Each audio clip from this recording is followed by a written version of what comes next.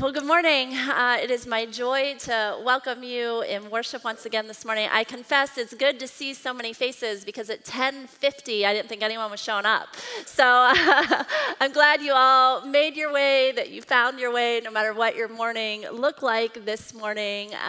We're just glad you're here. I want to especially just welcome those who may be joining us after Easter. Maybe last week was your first Sunday with us and you chose to come back.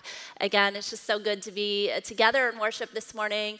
My name is Sue Ann Camfield. I serve on the staff here of Christ Church and just have the joy and the privilege of being part of our preaching team. Dan Meyer is out on vacation this week. He'll be back next week. And so it is just my joy and honor this morning to just help us come together and press pause for a minute on just our lives and just to experience what God may have for us, what He already has had for us through His worship, through the Holy Spirit that is just moving through this room, and as we enter His good and holy word together this morning. As I was preparing for our message this morning, I have to be honest, I haven't been able to get Dan's message from last week out of my head. And I don't know if you had an opportunity to listen to that. If you didn't, I would encourage you, go back and listen to some of the things that Dan shared, because the thing that I can't get out of my head is the thing that he shared with us as a community of believers that we need to hold on to. He shared three things. Do you remember them? He shared three things, and he said, you need to know that you matter. You need to know that you have purpose, that God has given you a purpose. And you need to know that you are part of a bigger story, that as the book of Ephesians said, that God has been weaving together before the foundation of time. And I want us to remember those three things this morning. I want us to hold on to those three things, and I want us to use them as a backdrop for what we are going to talk about today, because I just want to confess to you, at times, it may feel like I'm contradicting those three things by the message that God has laid on my heart this morning. It's going to feel like I'm just kind of pushing up against them a little bit, but I'm doing that on purpose. It's intentional because I want us to remember this morning, especially in light of the resurrection of Jesus Christ that we just celebrated last week, our risen Lord and Savior. I want us to remember that we are unconditionally loved by the good and gracious God of the universe. And I want us to remember that because we are going to be challenging this morning a very popular cultural narrative that not says you are loved, but that says you are enough. You are enough. How many of you have heard this somewhere right now in our culture? How many of you maybe have seen it on a t-shirt? Maybe you've been in a cute little boutique in the western suburbs and you've seen it on a bracelet, or maybe that you have seen it on a hashtag on social media. You are enough. If you do a quick Google search, you will find that hashtag I am enough shows up in 1.2 million Instagram posts. And it's not all bad. There's actually some really beautiful things about this. There is something very inspiring and authentic and vulnerable about the stories that people are sharing. And the reason I think there is something so beautiful about it is because they speak to a deep longing in our human souls that just want to know that we are enough, that what we bring every day into this world, that what we have to offer, that it's enough. The root word of enough is sufficient. We want to know that we're sufficient, that we're adequate, that we are competent. I remember one year my kids came home from one of our middle school camps, and the theme of that week was hashtag enough, and they came home with these cute little blue t-shirts that said that on it, and I thought, yes, there's something that resonates with it. I just want my kids to know that they are enough. I came across one influencer on Instagram called Atticus Poetry. Atticus Poetry has 1.6 million followers, 1.6 million. And I came across a post that got some particular attention. It had more than 20,000 likes. And it said this: you are enough. You are 1,000 times enough. And Atticus poetry goes on to say, I don't know if it's a man or a woman writing this, they go on to say, I've received so many comments, so many messages, so many tattoos around this phrase. People are branding themselves with this hashtag I am enough. And they go on to say that I often write to remind myself of these things. And I'm so surprised when other people feel the same way, because so many of us feel that we're not enough. So many of us feel like imposters, that one day we might be discovered and maybe everything will be taken away. My friends, can I ask you this morning, has anyone ever felt like they're not enough? Has anyone ever felt that maybe you're not enough at work? You're not enough at home? You're not enough at school. You're not enough in your marriage. You're not enough in your dating relationships. You're not enough in your friendships. You're not enough in your parenting. You're not enough for that person that you are caring for, your loved one that you have to care for. You're not enough in the social engagement in your neighborhood. You're not enough when you look at your to-do list, when you look at your dreams, when you look at your 401k. Some of you maybe feel like you're not enough when you come here and you sit in this room and worship together. I remember one day very distinctly, the day that Eric and I had our firstborn child. And our daughter, Sadie, was our firstborn. And I remember when they sent us home from the hospital, maybe some of you have had this experience, but Eric had gone out to get the car, and the nurse put me in a wheelchair. And she places this helpless little 3-day-old, swaddled, little fragile baby in my arms. And she pushes me towards the glass doors. And there's Eric waiting on the other side. And I remember thinking first how strange it was that they didn't ask me for a credit card. I didn't go through a checkout line. No one swabbed me. Nothing happened in security. They were just going to let me leave. And I remember looking at the nurse, and I remember thinking, you're actually going to let us leave with another actual human being that you've just placed in my arms. And I remember wanting to look at her and say, you do know that we have no idea what we're doing. Any parents in here ever feel like that? Don't tell my kids I just said that, by the way. We're trying to fake it till we make it with them. I think of that. I think of that moment, and I think about how that is a microcosm of experiences that have repeated themselves in a myriad of ways throughout my life, where something has been placed in my hands and I have felt completely inadequate for the task that is ahead of me. Now, I want to pause here for a minute, and I want to go back to where we started, because remember, I said, I wanted you to know you're unconditionally loved. I wanted you to know that you matter, that you have a purpose, that God has been weaving together this bigger story for you, of which you are a part.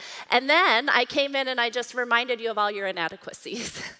I apologize for that, but actually I did it very intentionally, and I did it on purpose, because what I want us to do this morning is I want us to feel the tension of these two things. I want us to hold one in hand, and I want us to hold the other in another hand, and I want us to feel the weight and the tension that comes when we are living both of these stories.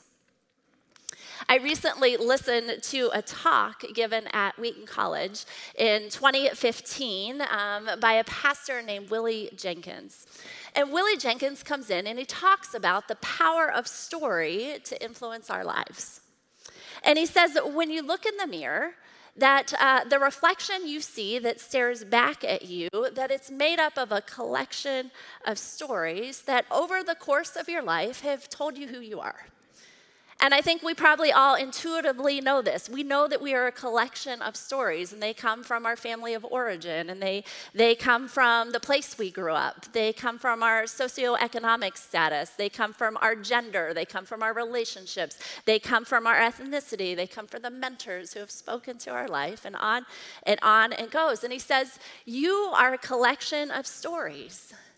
And you realize that when you see the reflection that looks back at you. But the other thing, not only are you a collection of stories, but we have given certain storytellers permission and power and authority to speak into our lives and to tell us who we are.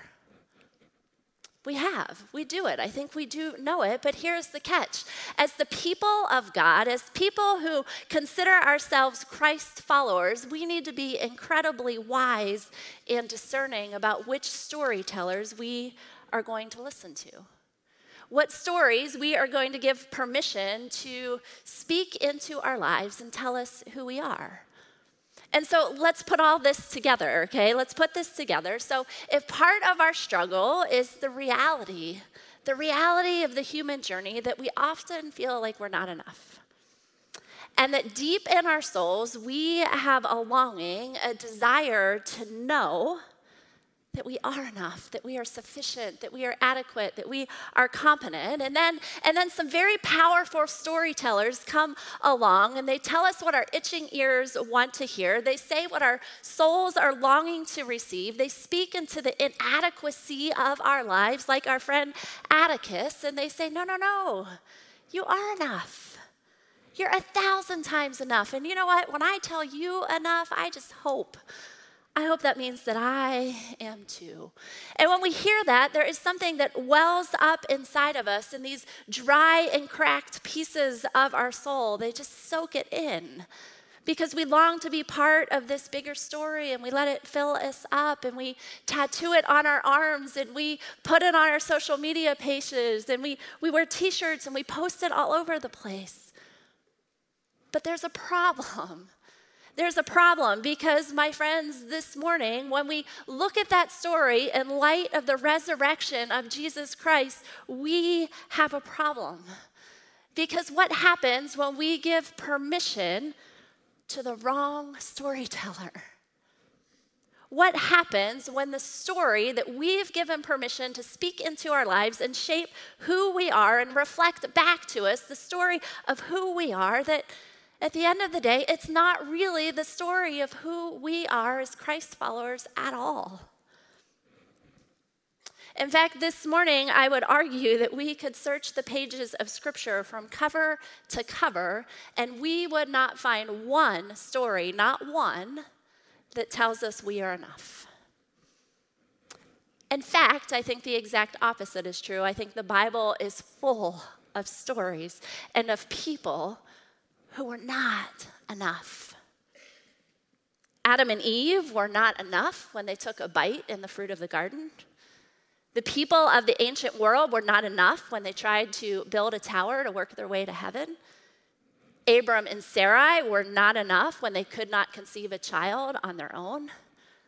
Joseph was not enough when his brothers sold him into slavery. Moses was not enough when he tried to lead the people out of Egypt. King David was not enough when he solicited another man's wife. The people of Israel were not enough when they pegged God for a king. The kings of Israel were not enough to keep God's people from being conquered by the people and the neighbors around him. The prophets were not enough to save the city of Jerusalem and keep the temple of God from being burned to the ground and the people of God being sent into exile for hundreds of years. The Bible is a history of people, my friends, who were not enough. When we get to the pages of the New Testament, we see it all over again. Just history repeats itself. We see the Jewish people, the Pharisees, the Sadducees, the teachers of the law, the priests, all the people that we have been learning about throughout the Lenten journey, right up to the Easter story. We see that they were not enough to keep themselves from being dominated by a Roman government. John the Baptist was not enough to keep from being beheaded. The men who lowered their paralytic friend through the roof of a thatched hut were not enough to make him walk again. The woman who'd been suffering with the issue of blood for 12 years was not enough to make herself well again. The synagogue leader whose daughter had died was not enough to raise her to life again. The disciples were not enough when they fell asleep in the garden. Judas was not enough when he betrayed Jesus for 30 pieces of silver. Peter was not enough when he denied Jesus for the third time. The women were not enough when they showed up at the empty tomb. And a bright, young, educated, affluent man named Saul from Tarsus, who, when you looked at his worldly list of what it meant to be enough, could check every single box. My friends, he was not enough to save himself on the road to Damascus. When we encounter the story of the Bible, when we allow ourselves to enter the story that truly makes us who we are, I believe the only thing that we see when we allow the pages of Scripture to reflect back to us is not a story of people who are enough, but it's the story of a good and gracious God who alone is enough, who alone is sufficient, who alone is adequate. The psalmist tells us who alone is our refuge and our strength, our ever-present help in trouble. Therefore, because of that, we will not fear. Though the earth give way and the mountains fall into the heart of the sea, though its waters roar and foam and the mountains quake with their surging, even though all of that stuff is true, there is a river whose streams make glad the city of God, the holy place where the Most High dwells. God is within her, and because God is within her, she will not fall. God will help her at the break of day. Nations, my friends, nations are in an uproar. Kingdoms are falling, and God, what does he do? He lifts his voice up in the earth. It just melts around him. Because the Lord Almighty, he is with us. He is present in our stories. The God of Jacob is our fortress. The story of a good and gracious God who alone is sufficient, sent his son to rescue their people from themselves so that they would have freedom. Freedom. It's what we learned about last week. It's what we sang about this morning. Freedom of ever having to be enough.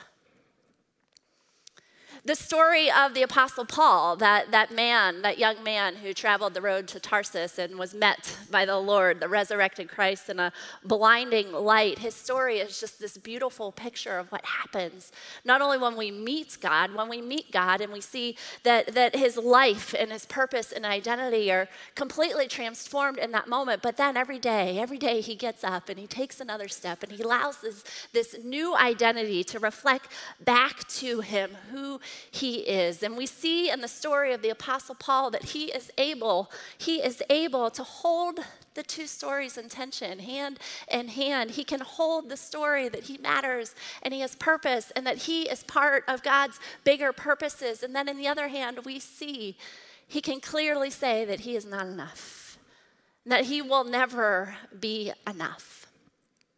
We see this really clearly. For those of you who may not know, Paul wrote most of the books in the New Testament. And one of the things he does, he writes letters to churches that are struggling, to people who need his wisdom. And so Paul writes this letter to a church in Corinth. And you heard Hannah read some of that letter to us this morning. And the church in Corinth is just this messy, broken, messed up people who are arguing and who are divided and who are polarized about a number of things. And so Paul writes them a letter to speak into their lives. And in this letter, Paul, the first thing he does is he confesses his not enoughness. He confesses his inadequacy. He says, "So it was with me, brothers and sisters, when I came to you, I did not come with eloquence or human wisdom as I proclaimed to you the testimony about God. For I resolved," says Paul, "to know nothing while I was with you. I resolved to know absolutely nothing, to be completely inadequate except Jesus Christ. Jesus Christ and him crucified." Paul said, "That's all I need. I came to you in weakness with great fear and trembling. My message and my preaching were not with wise and persuasive words, but with what? But with a demonstration of the Spirit's power, so that your faith, that your story might not rest on human wisdom, but on God's power alone." Paul goes on, he continues. He actually had to write the Corinthians a second letter because they didn't really get it the first time. And so he writes to them again and he says, "Let no one take me for a fool. But if you do, then tolerate me just as you would a fool, so that I may do a little boasting," says Paul. But in this self-confident boasting, I am not talking as the Lord, I'm talking as a fool. He's putting himself under the submission of Jesus Christ. And he goes on, he confesses, he says, look, I've worked much harder. I've been imprisoned more frequently. I have been flogged more severely. I've been exposed to death again and again. 5 times I received from the Jews the 40 lashes minus 1. 3 times I was beaten with rods. Once I was pelted with stones. 3 times I was shipwrecked. I spent a night and a day in the open sea. If you don't know Paul's story, read it. I have constantly been on the move. He says, I have been in danger from rivers. I've been in danger from bandits. I've been in danger from my fellow Jews. I've been in danger from the Gentiles. I've been in danger in the city. I've been in danger in the country, in danger at sea, and in danger from false believers. Everywhere Paul goes, every place that he goes, he has been pressed in on every side to test the story of who he is. He says, I have labored and I've toiled. I've gone without sleep. I have known hunger and thirst. I've gone without food. I have been cold and naked. And besides everything else, I face the daily pressure of the concern for all of these churches that I care about and that I love. I feel responsible for them. And he says, who is weak? You think I don't feel weak? He says, who is led to sin? Who is tempted? You think I don't inwardly burn? But then Paul says, but if I must boast, I will boast of the things that show my weakness. Because the God and the Father of the Lord Jesus Christ, he is to be praised forever. Because the Lord said to me, says Paul, my grace is what? My grace is sufficient. My grace alone is enough, for my power is made perfect in weakness. And when I am weak, says Paul, therefore I will boast all the more gladly about my weakness, about my inadequacy, so that Christ's power may rest on me, that it may fill me up. That is why, for Christ's sake, I delight in my weakness. I delight in hardships. I delight in those insults and persecution and in difficulties. For when I am weak, what? It's when I'm strong. For when I am weak, says Paul, when I confess my inadequacy, that's when God can do his best work. That's when God can transform my story.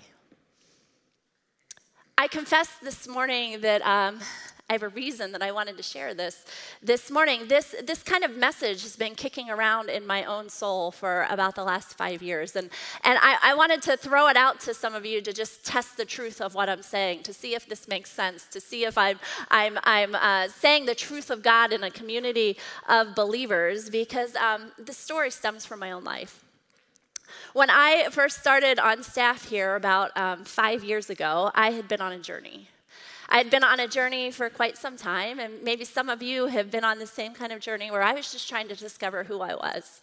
I was trying to discover my purpose in this world. I was trying to discover who I wanted to be when I grew up, what I wanted to do. And so one of the things that I felt really specifically called to during that time that I felt like God wanted me to do was to teach and to speak and to preach. And so I used to, before I ever spoke in front of a crowd, I used to just drive around in my car and tell stories out loud and just imagine there was like faceless people out there in a crowd just listening. And that's what I started to do, and I started to share this with a few friends, that this is what I felt like my calling was to. This is what I felt like God had gifted me for. And so when I got hired for the job here at church, I finally thought, okay, this is my opportunity to prove that this thing that God has given me, this baby that he's placed in my lap, that it's my chance to prove that I can finally do the thing that he's called me to do. And with that was also a great deal of anxiety, because if you guys heard Dan preach during Lent, he shared the story of feeling sometimes like you might be on American Idol, and that you're the person that everyone has said, oh, you're good at this, you should do this, and you think you should do it, and then you stand in front of the judges and you find out that the thing you thought you were good at is actually not the thing that you're good at all. And so I had a little bit of that anxiety going, because before I even started my very first day here, I found out that they had scheduled me to preach on Ash Wednesday. And Ash Wednesday is my very favorite service of the year, and so I was super excited, but I was also super nervous. And like I said, I thought this was finally my opportunity to step up and show how adequate I was. And I don't really remember. I got up and preached that day. I don't really remember what I said. But what I do remember is when I sat down in the seat afterwards, I felt like it was definitely not enough. And I just remember my weakness and my shame and my inadequacy just kind of settling over me. And I struggled for the next several days. I just let that keep turning inside of me. And at the time, I had a friend by the name of Amy who was studying to be, she was becoming a life transformation coach. And so she needed some people to practice on, and she asked if she could coach me and if I could kind of be just a practice run for her. And so I said, absolutely, I'd be happy to. And so I remember sitting down in my office, fresh off of this experience, and I was on the phone with her, and we started talking about this, and she really started to press in on it. And like any good counselor or coach, she kept pressing in and she kept saying, what is this really about? What is this really about? And as she pressed in on me, I finally said, she said, what are you so afraid of? And I said, I'm afraid of not being enough. What if I'm not good enough? What if I'm not smart enough? What if I'm not competent and capable enough? And in that moment, what I wanted her to do was swoop in with the story that my soul desperately needed to hear. I wanted her to swoop in and say, you are enough. You are 1,000 times enough. But I sat there on the phone with her at my desk, and she did not say that. And instead, she said to me something very differently. She said, all right, so what if you're not enough? What if you're not? And I thought, I'm so glad I'm not paying for this session right now. Then she said, what if you're not enough? And what if that's okay? And those three simple words, as I've let them kind of turn over my soul over these last 5 years, have been life-changing for me. Life-changing for me, because I realize that my tendency, and maybe this is your tendency too, is when we come at things, when we come to the world, we think, well, I know I'm not 100% enough, but maybe if I can just be 30% enough, or maybe I can be 50% enough or 80% enough, and God will just fill in my gaps. He's like one of those seat fillers at the Oscars. You know what I mean? When you get up to go to the restroom and he comes down and sits, like God will just fill up my gap. And in that moment, I knew that I had that story all wrong. And in that moment, I knew that no, it's okay to be 0%, and God is the 100%. God doesn't just fill in my gaps, my friends. He doesn't fill in your gaps, because that is not the story. That is not the story of the resurrection. That is not the story of the good news of the gospel of Jesus Christ. Thank goodness that when it came to the cross, that we didn't have to put 30% out to deliver ourselves from our own sin and death and destruction. Thank goodness that Jesus Christ can do that all by himself. He doesn't need us at all. And in fact, he already did. He already did. How does that truth change who we are? How does living in that space of saying, okay, Jesus, I'm not enough? Because you know what? The truth is, we're not. And we're never going to feel like enough. The truth is, we're going to fail at work. The truth is, sometimes our marriages are going to fall apart. The truth is, sometimes we're not going to get into the college of our dreams. We're not going to keep our commitments. We're going to not make good on those plans that we had. We're going to disappoint the people we love. But what if today, my friends, we said, rather than beating ourselves up or striving for more, what if we took that? What if we took that and we laid it at the feet of Jesus, and we confess and we repent and we acknowledge our brokenness and our limitations? And what if we allow the thing that stares back at us in the mirror as we boast in our weaknesses? What if we allow the thing that stares back at us in the mirror be the only thing we need? The only story that tells us who we are, because we trust that the all-sufficient reflection of the God of the universe is the only thing that's staring back at us. I don't know what story, my friends, you are carrying today. I don't know what stories that have been staring back at you, if they have been a collection of reflections that said, you know what, you're not enough, and so you just got to try harder, and you got to work longer, and you got to climb that ladder until someone in this world validates that you are enough. I don't know if that's your story. Or I don't know if your story is one that's been reflecting back at you that has just poked holes in your shame and inadequacy and said, you know what, those things that you feel like you're not enough, you know what, you're right. And so rather than you trying to climb, it just tears you down. I don't know what your story today, but my friends, I know that both of those stories are exhausting. Both of them are exhausting, and the God of the universe is just waiting. He's waiting for you, and he's waiting for me rather than trying to be enough to experience the freedom that comes only when we can say, you know what, I'm not enough. I'm not enough, and that's okay. Because the beauty of the hope of the resurrection is that God stepped off his throne in heaven and died on a cross and was risen again on the third day because he's never, ever expected us to be enough. The worship team is going to come. We're just going to sing one last song as we close this morning. And this song is called Jireh. Maybe you know this song. I don't know if you know what Jireh means. Jireh is a Hebrew name for God that simply means God will provide. And it was given to God by Abraham.